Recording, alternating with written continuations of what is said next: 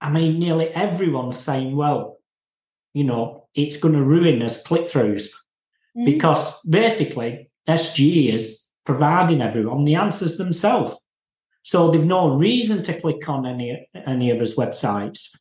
But just think from my own personal perspective, that wouldn't be good for Google because they make the money from the ads. So if nobody's clicking on anything, then they won't make any money.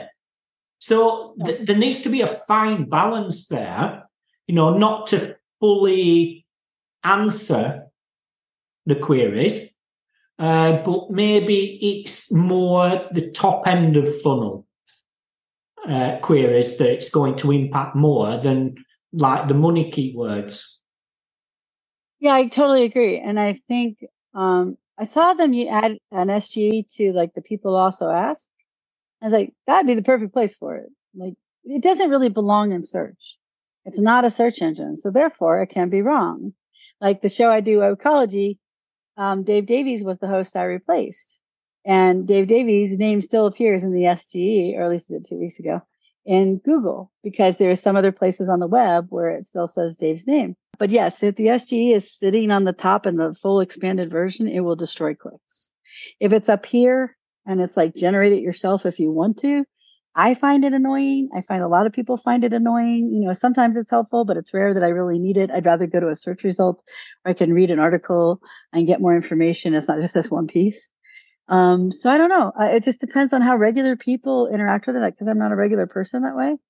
But I don't know what you think, but I just feel like it just totally depends on how Google decides to implement it and how destructive it'll be. But if it's fully implemented as an expanded mode, fully written out, where they're this big, I mean, they literally take up like a third to half the page.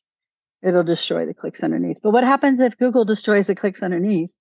They're not going to buy ads because they won't be able to afford to, right? So if you take away all their traffic, they can't buy ads. They're not going to just buy ads to make up the traffic because they can't. And where are those ads even going? The 4 above, which everyone's going to blind, you get this blindness, so you'll skip it.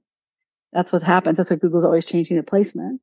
And if you look in the SGE place where they put things, no one's going to click on those. These tiny little cards that are barely readable with like a little half a title. So I don't know. It's really hard. I honestly think Google, my personal opinion, was shiny object chasing, fear of like big, like everyone taking them over. And it turns out neither ChatGPT or Bing have done exceptionally well with it. And Google probably should have found a really much better, thoughtful way to add it where they wouldn't be the parasite.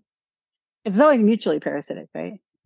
Like Google uses your content, they get ads, but you get traffic. If Google is just taking your content, writing SGEs, and then you're not getting any clicks, what's the purpose of Google for anybody but Google? And at that point, you've been listening to the Unscripted SEO Interview Podcast with me, Mark A. Preston. Join us next time as I interview more top SEO professionals.